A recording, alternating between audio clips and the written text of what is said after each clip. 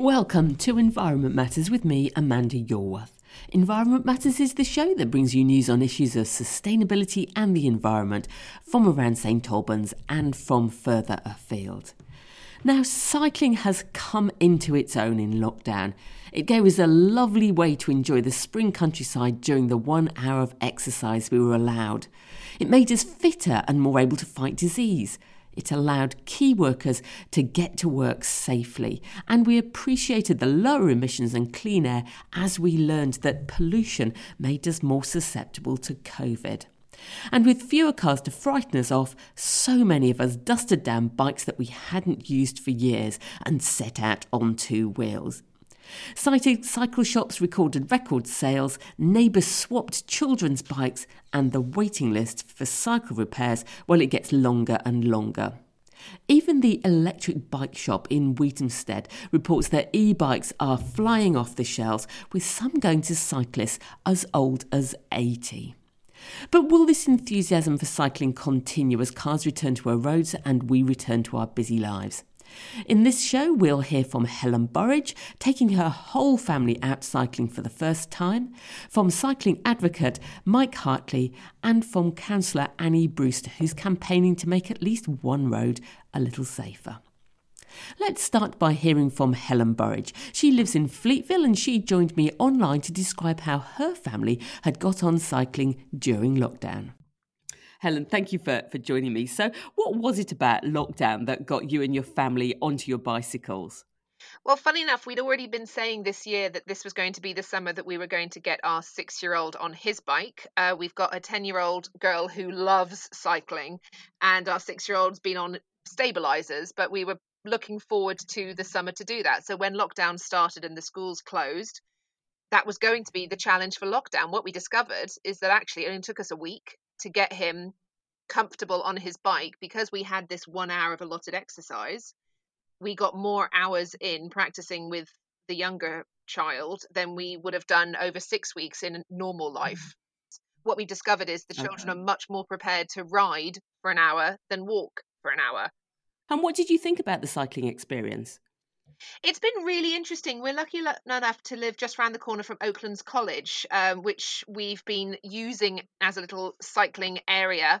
We've then discovered paths that connect Oakland's College to the Auburn Way and the former aerodrome site by Hatfield University. So we've been discovering all sorts of off-road paths to build up experience and to build up those miles just to get our son comfortable. What we've discovered is we've pretty much had a year's worth of riding that we would have done, as I said, in olden days, in the space of 6 weeks. And he is now as confident as my daughter is, and she's obviously been riding for 3 or 4 years. So it's been really brilliant. He was demonstrating to me yesterday that he can balance with his feet on the crossbar like a little cycling Yoda, and he gets his speed up. So he's really enjoying it, and it's just so brilliant because it's completely changed what we're able to do in terms of family trips out. And also we're now even considering holidays and what have you, incorporating the bikes too. Would you consider cycling on roads? Well, to start with, my husband works in A&E, so he tends to see an awful lot of car versus bike and car versus pedestrian, and obviously his version of the regularity of those accidents tends to be slightly skewed, given that he sees more of those than all the people that don't get involved with cars. So he was quite nervous to start with. We have done a little bit of on-road cycling, and particularly trying to teach my son some of the sort of road safety in terms of indicating, but obviously he's quite early in terms of his cycling life to be able to take a hand off the handlebars and indicate. My daughter's confident on the road. My son is getting better. As it stands, we've done some road cycling. We attempted a rather painful bike ride over across to Willow's Farm and Willow's Lakes. What we discovered there was a bit of a lack of joined upness of the cycle paths with the roads. We ended up going on more roads than we would have liked. Also, a lot of the country lanes, of course, are 40, if not more, miles an hour. And when there's blind curves, that is a little bit alarming as well, when people in their fancy cars take the empty roads and go for all sorts of interesting routes into the countryside. It can make it a bit hairy. So we have done it. We'll probably do more. I ride and have ridden for years. I rode in London for 5 years before I was married, and I love cycling, and I'm very keen that they are not scared of being on the road. So what changes would enable you to replace car journeys with cycle journeys? It sounds like at the moment they were mainly sort of amenity journeys you were making. Yeah, we've done a little bit of purposeful cycling, if you like. And in fact, what we've managed to do over the last couple of weeks, my kids have gone back into school on a sort of piecemeal basis, and we've actually been riding to school, where previously we would have walked or taken the car. So that's been brilliant.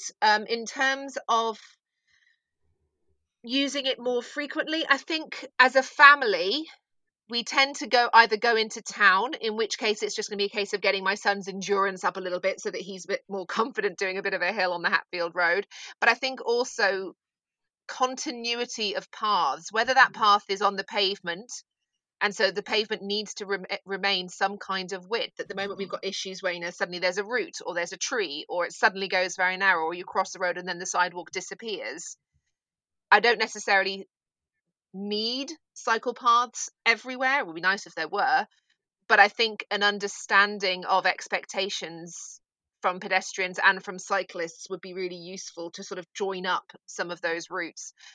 I know that you've discussed in great detail in the past, Amanda, the cycle paths around St Albans that start and stop with no warning, or signs that say left to Hatfield, and so you start merrily riding, and then there are no more signs, and they just suddenly then point to other places instead, so then you don't know if you should be going straight or right or left or more. And I think a little bit more clarity and directional signage, and even some maps occasionally. When we were riding over to Willow's Farm the other week, we saw a load of cycle path signs saying path 2 left, past 78 right. I'm like, I have no idea which these cycle paths are. I've never heard of them before, didn't know they existed, and there were no maps. There was no indication as to where 2 or 78 led to, so you couldn't use that to get your bearing. It sounds like you plan to continue cycling even after lockdown.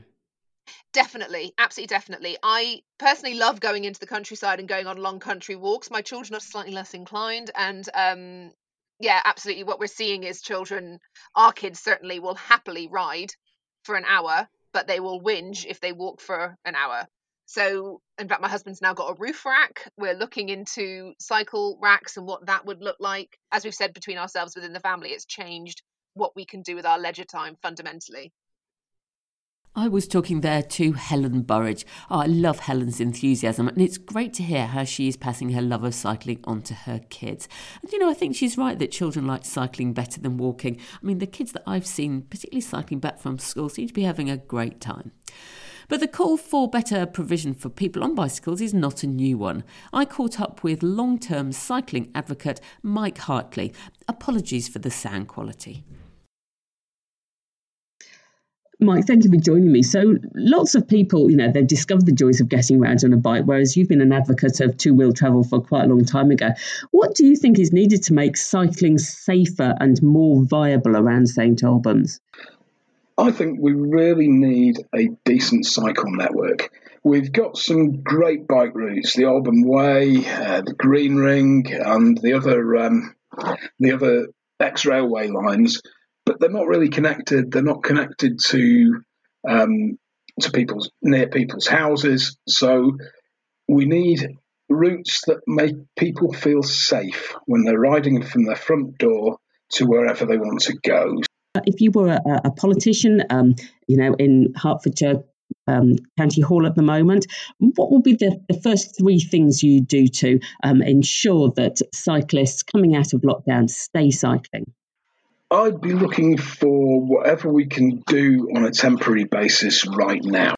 So the local transport policy firmly supports cycling. What we need is politicians with guts and with a real thrust to get the cycling infrastructure built out. Mike, thank you very much indeed for joining me.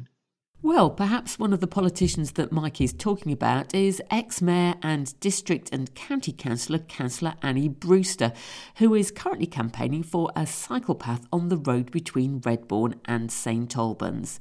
Councillor Brewster joined me online. Councillor Brewster, thank you very much indeed for joining me. So do you cycle yourself? Amanda, I don't. And I'm very sporty, as you probably know. I was a very keen runner. But I don't cycle for the simple fact I'm very scared to be knocked off my bicycle. Particularly where we live, we've got very much Roman and medieval roads with very little width. And so I think I've had too many friends who've had accidents on bikes, and it makes me very anxious. Okay. So you are campaigning for a cycle path on the Redbourne Road. Why did you choose that road in particular?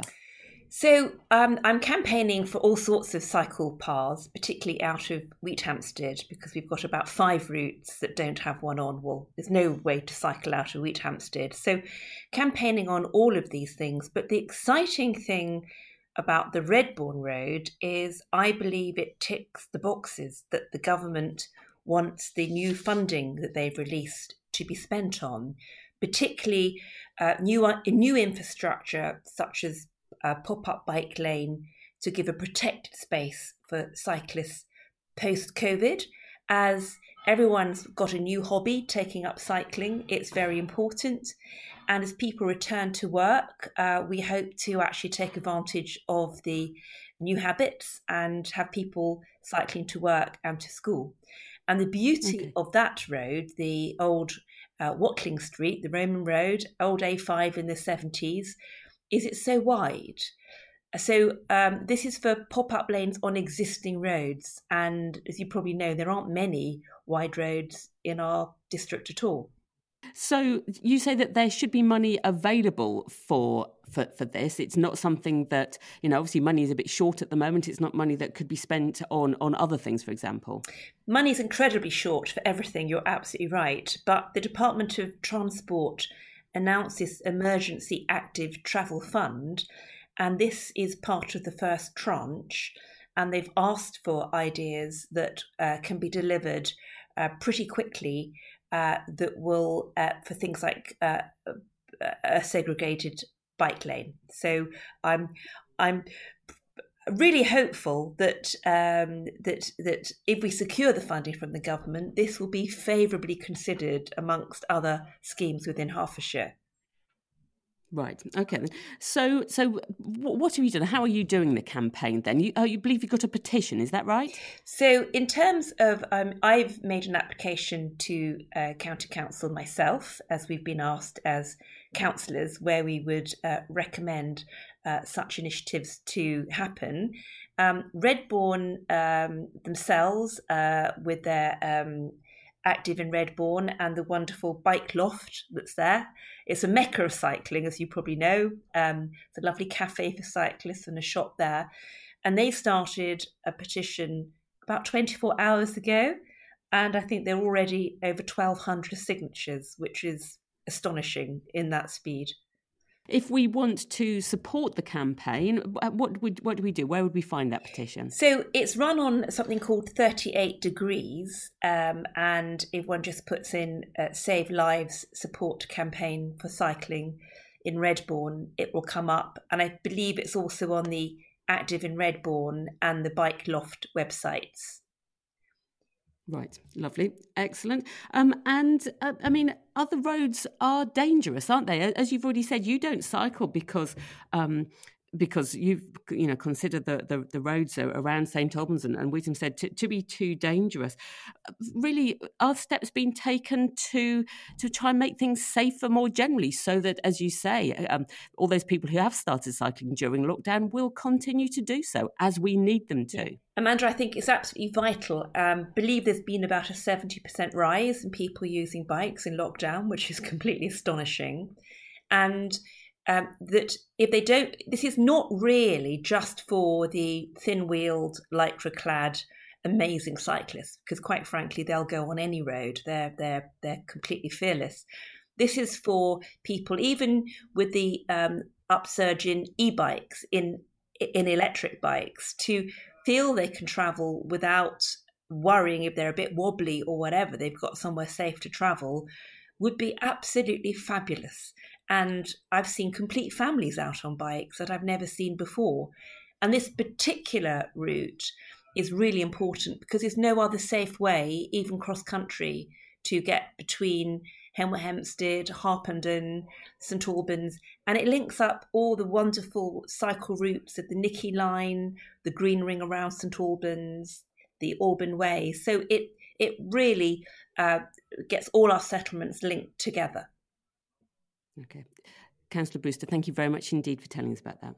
I was talking there to Cllr Annie Brewster now, and he told me afterwards that the cycle lane would be delineated with sort of wands fixed to the road fittings that were a bit like cat's eyes, so it wouldn't just be a painted white line on the road.